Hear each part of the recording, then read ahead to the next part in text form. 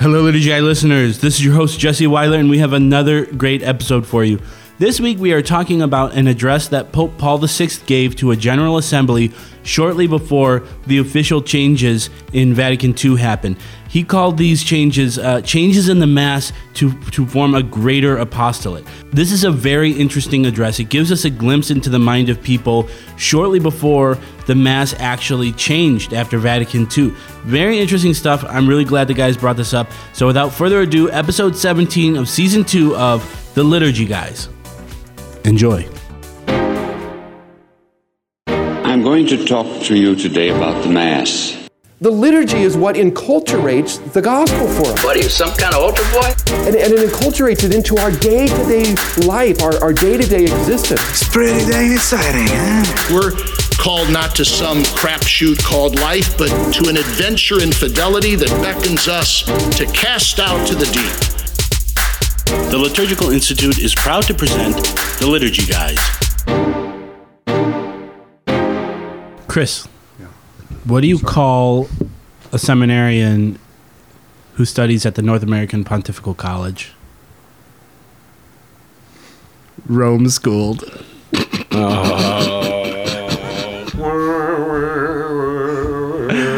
Oh, man.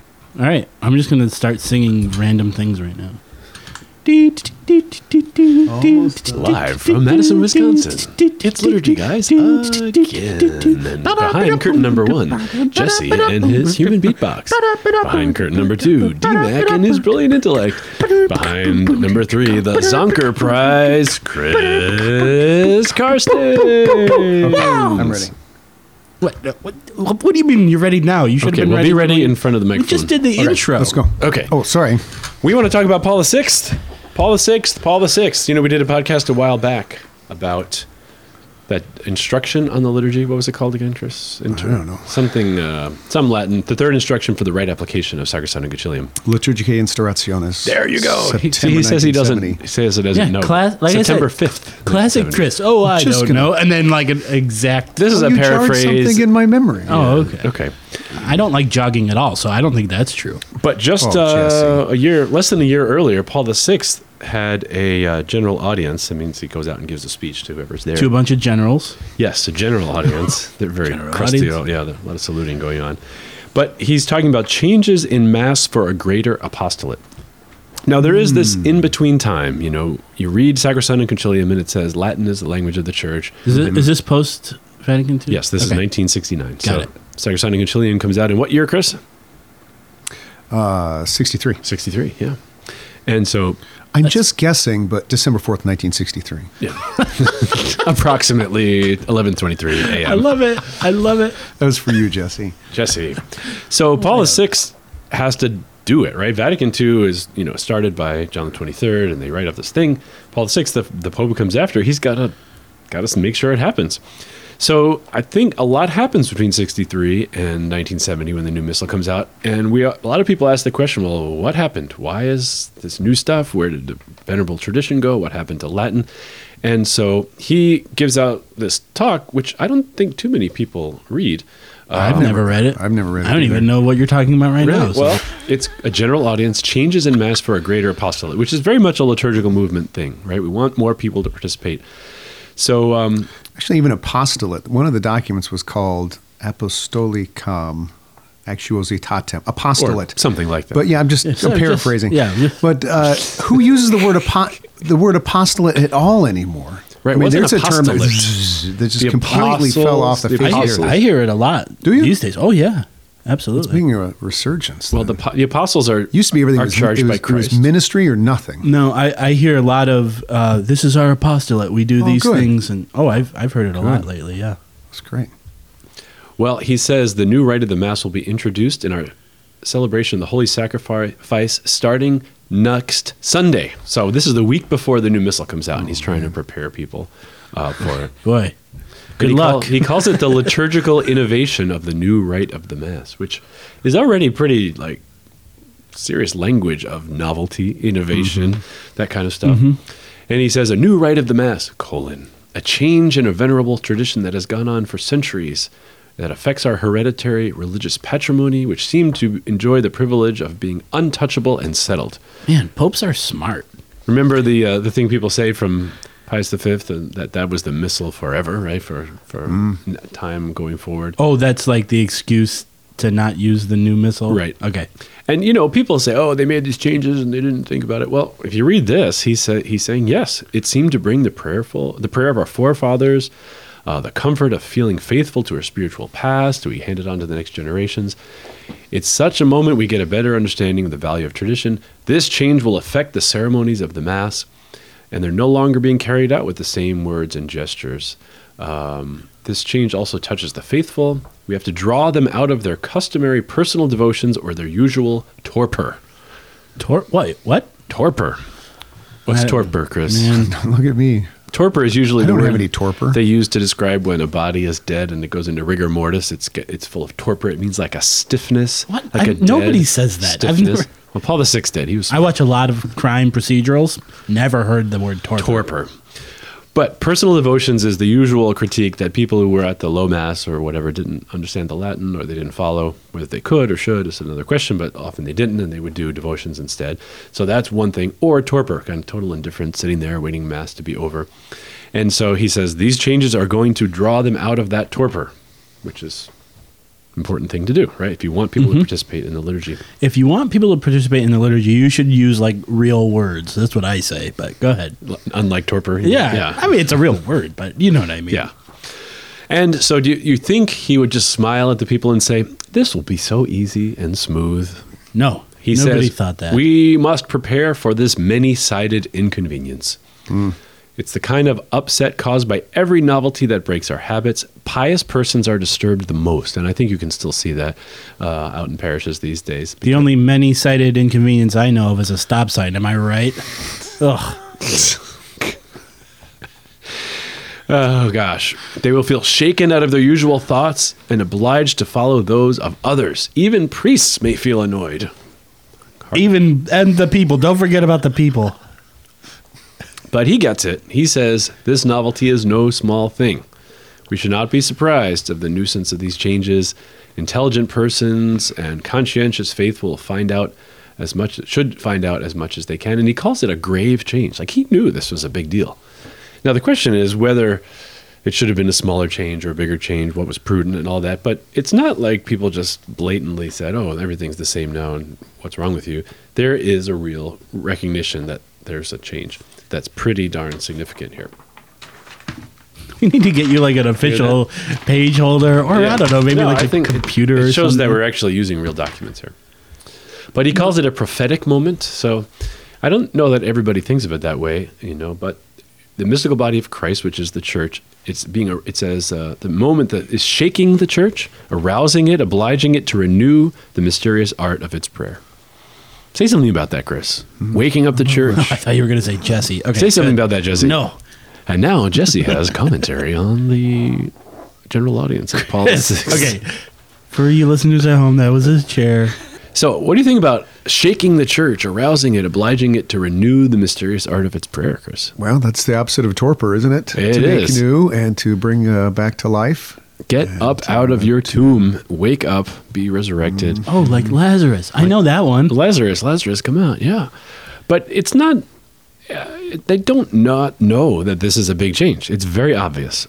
This moment is shaking the church. A lot of people are going to be annoyed. A lot of people are not going to know what to do. But the point is to wake people up from their kind of complacency.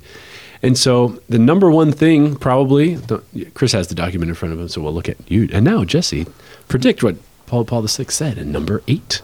What's the number one thing that would probably be the biggest change for most people? Probably the language. Yes. Good job, Jesse. Man, So- I legit do not have anything in front of me. That was a guess. Right. And I guessed right. He says, no longer Latin, but the spoken language will be the principal language of the Mass. The introduction of the vernacular will be a great sacrifice for those who know the beauty, the power, and expressive sacrality of Latin. So there's kind of a little bit of a mourning going on here, M-O-U-R-N-I-N-G. M-O-U-R-N-I-N-G. Mourning. Oh, like okay. sad, Got being it. sad for the death of something. He says, we're parting with the speech of the Christian centuries. We're becoming like profane intruders in the literary preserve of sacred utterance. We will lose a great part of that stupendous and incomparable artistic and spiritual thing, the Gregorian chant. Wait, what? He says we will lose that? Right, because if you're not using Latin anymore and all this chant is in Latin, he says we're going to lose it. But they say in those documents that it should remain. It's got pride of place. I know. So this is the kind of thing, I am confused. Have you ever heard we are becoming like profane intruders into the literary preserve of sacred I like utterance? that because we're having a new experience of something that we've never been able to see before. Wow, I like that. So this is sort of like Guardini's question about Album number 2, profane intruders. So Guardini was sort of like, well, can people even do this anymore? Paul VI is saying, why are we doing this? He says we have reason for regret and bewilderment. What were you pointing at there, Chris? No, that same thing. It's hard to believe he's saying these things. We have reason indeed for regret, reason almost for bewilderment. And it makes you want to ask him, well, why are you doing it? Why are you doing this then? Well, he'll give us an answer, but he really sets it up. I mean, this is kind of real rhetorical stuff here. The next sentence, what can we put in the place of that language of the angels? Latin, the language of Greek. the angels. We are giving up something of priceless worth. But why? What is more precious than these loftiest of our church's values? And then I'm waiting for the turn. Waiting for the turn. All the listeners are like, what could it be? I'm afraid we're out of time for this podcast. Join us Donate next week $10 to get the answer. He says the answer will seem banal, prosaic. Understanding of prayer is worth more than the silken garments of which it is royally dressed. That's his answer. Participation by the people is worth more, particularly modern people, so fond of plain language, which is easily understood and converted into everyday speech. Now, you can argue whether or not this argument is right or not, but he has a reason. And the reason is you can put people in a sea of silken garments, but if they don't know what's in them, you're kind of missing out. If they can't have that true encounter, then they're going to miss out on something. Right. Now, I can imagine certain people, if they were in this room, would say, well, just because it's in everyday speech doesn't mean people understand it anymore. And maybe the mystery leads them to inquire. But it's all a bridge anyway, right? I mean, the architecture is a bridge to understand that foretaste of that heavenly liturgy. Yeah, it's a bridge, but at the same time, it is the actual real participation in that thing, too. So it's not... You're right. It's a means to get there, but it's also there at the same time. I mean, that particular argument, I guess, is really hard to kind of, figure out, like you said, because I think there's really good reasons on both sides of why that would be true or not true. Right. We were talking about modernity in an episode a while back, what it was, what it's defined by. And it's interesting that he says, the participation of modern people so fond of plain speech and everyday speech. It really goes to show you we're kind of postmoderns, and many of us now, that the plain speech and the everyday speech is kind of worn off. It might have been a novelty for a while, but many people now are like, wait, we need some elevated speech. And this is still the arguments people are having about translation. Should it be elevated speech or everyday speech? Are you a modern or are you a postmodern? Not everybody puts it in relation to modern and postmodern, but I think that is the question now. Chris is furrowing his brow, and just imagine Chris just with his fingers rubbing his chin and looking thoughtful. Tell us your profound thoughts, Chris. No, they're not profound. They're just profane. Are they banal? Are they banal and prosaic? Are they torpid? No, just for the second podcast in a row, I like to think I know, these documents. These are really put that one away. Really fascinating. I've never read this before. You should have read it before the podcast. Yeah. Right. So do your homework. Now, a council document, of course, is guided by a certain kind of inerrancy, not complete, like, they can't make a mistake. But this is an application of a council. So you could say, well, maybe they didn't get it quite right when they did this adaptation. Or you could say, maybe this is exactly what the church needed. What type of document? Is this an exhortation? It's a general address. So what is that? It's just the Pope out there having a general audience, just talking to a lot of people. So I don't know. Does that I don't know if they were doing the same thing as we would do. It would be like the Sunday Angelus or the Wednesday general audience. Yeah, I imagine it's one of those Wednesday general audience kind of things. It's kind of, and Pope John Paul II did these theology of the body things. In those, right. And then they collected them up. So something like this is not really, doesn't contain any new regulations or laws or anything. It's just kind of explaining why these things are happening. So this is the context for the text. But it's clear to denote that because, to note that because, you know. Right. What authority does the general audience have? It's always... But still, just in its proximity, like it's Wednesday. Okay, on Sunday, you're going to see this new mass, and you're going to think you're a profane intruder in the church. and we're giving up the language of the angels. Yeah, but don't worry. Don't worry too much. It's like telling your kid she's going to have an operation. Oh, no, next Sunday we're going to take you to the hospital, and don't be scared because it'll be fine. But I guess that's but just everything will be in English this time. That's right. But no, I mean, what you would tell your kid and what he's telling the people is the purpose of all of this is so that you can rise from your torpor and to take on in a more accessible way the new divine life of grace in Christ, and the operation without an eye on the effect, and that you'll kind of get regain your health, would be an amazingly daunting thing. And giving up these things, sacrificing these things without seeing the flip side of it, that what the fruit of this will be would similarly be a pretty dismal prognosis. Right. And notice what he doesn't say. He doesn't say, Latin is stupid. We should have gotten rid of this a long time ago. No one's going to miss it anyway because we're tired of it. Nobody understands it. He says complete opposite of that. This is a treasure. It's the language of the angels. It's a great sacrifice. It has expressive sacrality. We're parting with the speech of the centuries. We'll lose a lot of really great things. Like he walks that line pretty well. He knew it. Yeah. Right. And when some people say, well, we gave up all this stuff. And he says, why? Because people being sanctified by participating in the liturgy is more important than all this beautiful stuff that's around it. Now, you can argue whether that's right or not, but there is a linear kind of thought pattern here, which is this is more important than that. In fact, the next paragraph, number 12, he says, if the divine Latin language, right, the divine Latin language keeps us children, youth, and the labor of affairs, if it were a dark screen, not a clear window, would it be right for us to maintain this as the exclusive language of prayer? So whether it is or not is an interesting question, but it seems to perceive it to be that.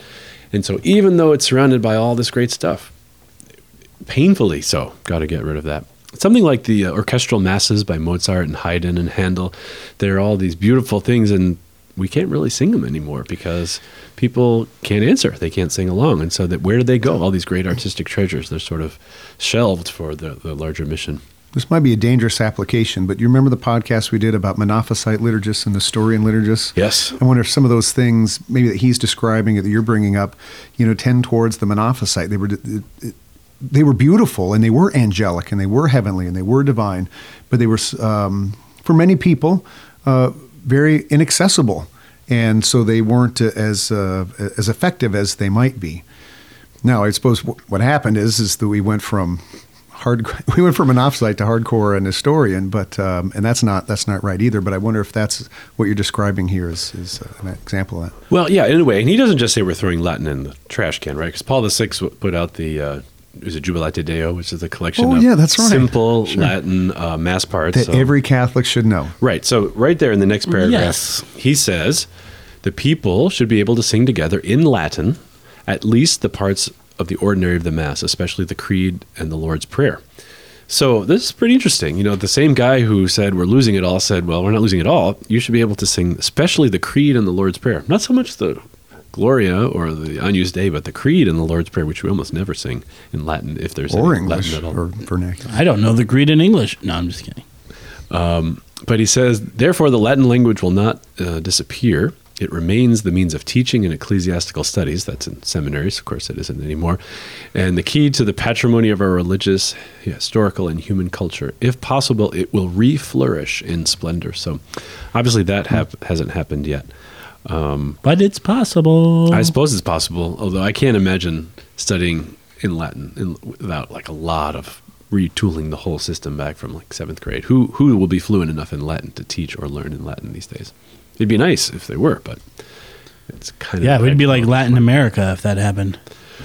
That's a different type. Oh, yeah, sorry. So, and finally, he says, if we look at the fundamental outline of the Mass is still the traditional one, not only theologically, but also spiritually. If it's carried out as it ought to be, the spiritual aspect will be found to have greater richness. There we go again. Do it as it's supposed to be done. The greater simplicity of the ceremonies, the variety and abundance of the texts, the joint acts of the ministers, and the silences will mark various deeper moments of the rite and will help to bring this out. So that was the goal. It's like Cardinal Ratzinger's idea of the mural that was covered in whitewash. Do you know that? Nope. Yeah. Chris does. Tell us about that, Chris. Oh, yeah. So this is right. This is in the introduction to his book, The Spirit of the Liturgy, and he talks about the liturgy as being this mosaic that had been covered over by centuries of soot and whitewash and covering it. And while it protected it, it became inaccessible, and you couldn't see the beauty of the liturgy. So what the council did was to clear away the whitewash, the covering, and for a moment its colors fascinated us, he says, but now it's in danger of being eroded from acid rain and things like this from atmospheric elements. So, if you have a darkened varnish on a painting and everything looks a little dim, so that's how they talked about Ratzinger talked about the preconciliar liturgy. You couldn't quite get access to it because the yellowed varnish of time had kind of hidden it. But if you take the varnish off, you could see all the colors, but then the varnish isn't there. It's not protected. Right. Oh. And so the idea is if you keep scraping. Popes are smart. Even after the varnish is off, then you actually scrape into the painting itself. And so the idea is to preserve what's there, get it in its fullness, but you can't constantly change, or else you lose the essentials. You remember that famous painting in Spain that was recovered by this lady? The Jesus painting. The Jesus painting. Oh, my she tried goodness. to clean it and update it, and maybe that's an apt analogy too. And we have this beautiful thing that we need to preserve, and we can't afford to make it ugly. Yeah, that made a really great meme, though, so that's good. Oh, yeah. Something, a good meme. Something came out of it. So we can just wind up with this, right? He says, part of what makes the richness of the liturgy clear is the profound participation by every single one present and an outpouring of the Spirit in this community. This is what they were hoping would happen, that if people could understand the words of the Mass, they could encounter them, they were simple enough for people to understand and to do, so they could be celebrated with all the feasts and all the proper everything.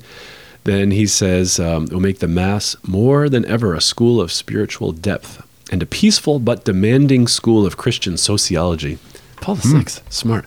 What is the way that people live together in Christ? And I don't know if we make enough demands on people. This is a school of sociology. How do you learn to live in relation to each other?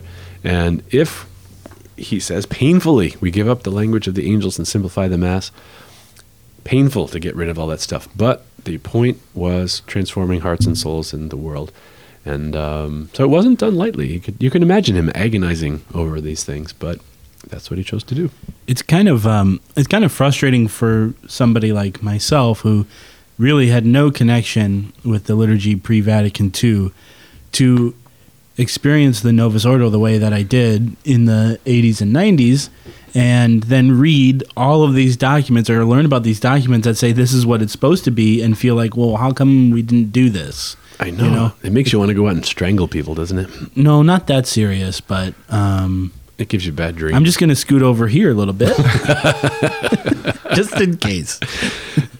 So Paul VI, don't hate on Paul VI. He knew what he was doing, and he knew it was terrible and painful. But then it opens the interesting questions. 50 years later, are we no longer modern people? And what does a postmodern church do to reappropriate tradition while keeping true to the council? Yeah, to meet those same ends.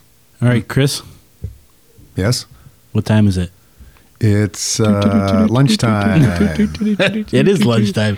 But first we'll answer a question. Okay. So why go to the Liturgical Institute?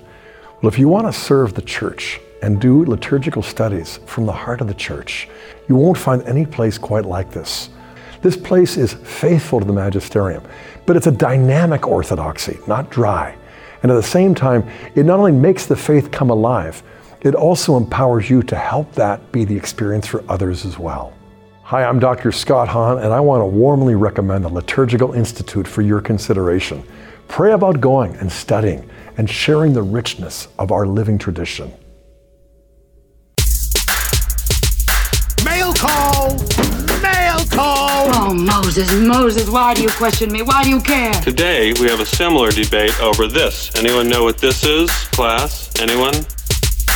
All right, this next question comes from Mike, and Mike says, when chanting a text, for example, a reading or one of the presidential prayers, what are flexes and mediants as reference to the missal?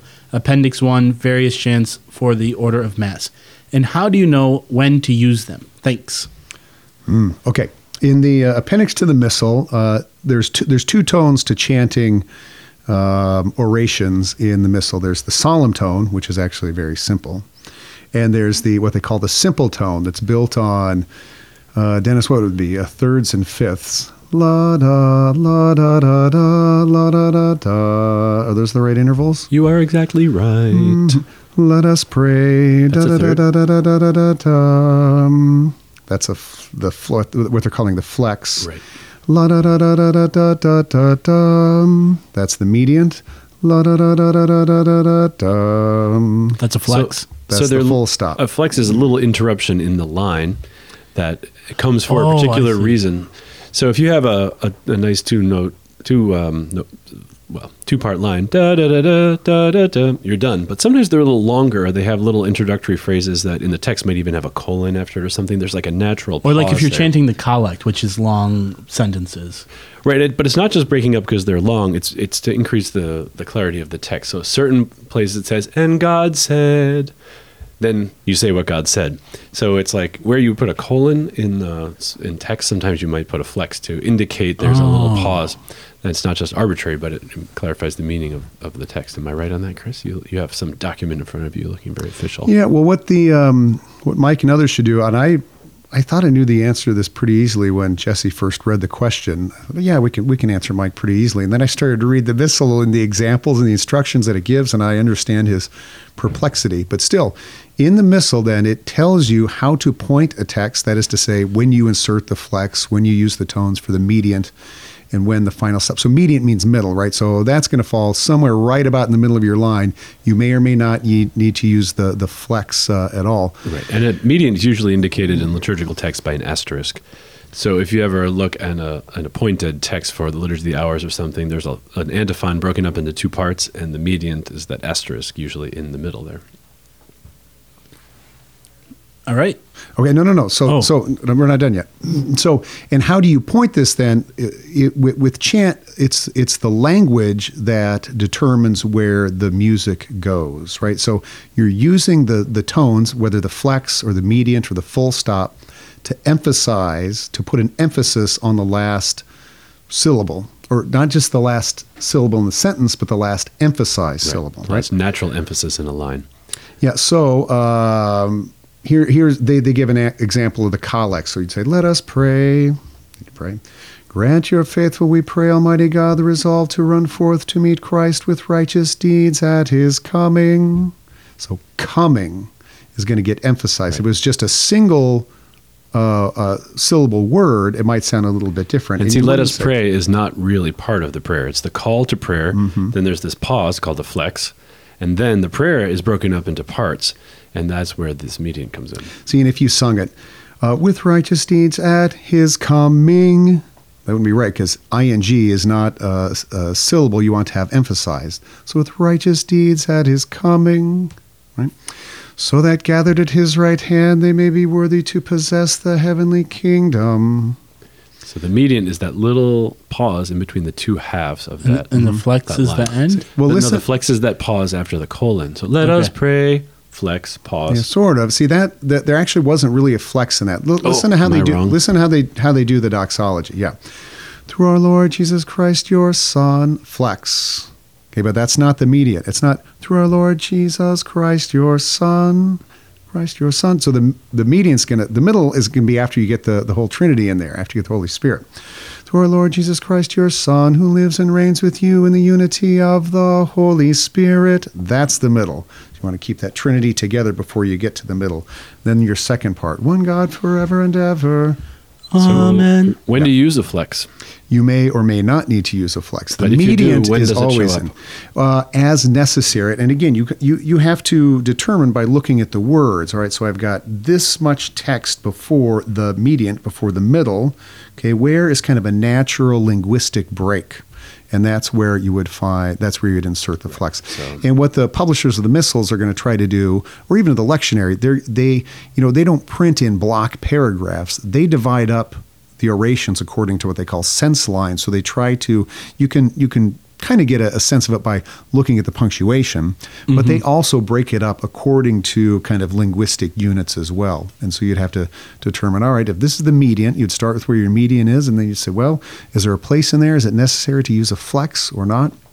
So that's how I would describe it. And that's how it is in the lectionary, like when you're actually reading the gospel, right, at Mass. When a priest is reading it, you said it's not just block text. Right, or the first readings as well are broken up like that too. And again, a reader would have to look at the tones in the appendix. See, now, caveat, I'm not a musician, so I'm sure there are Adam Bartlett's out there and our other Father Missios could disagree. Perhaps they do.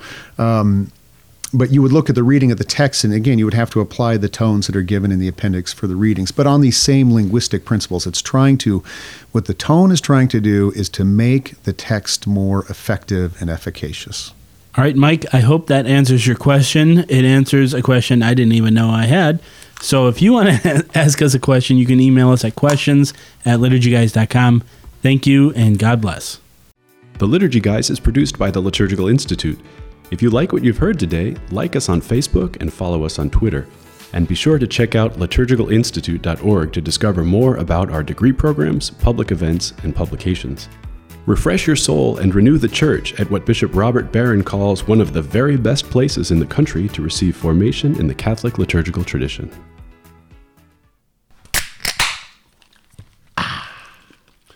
Now that's a podcast.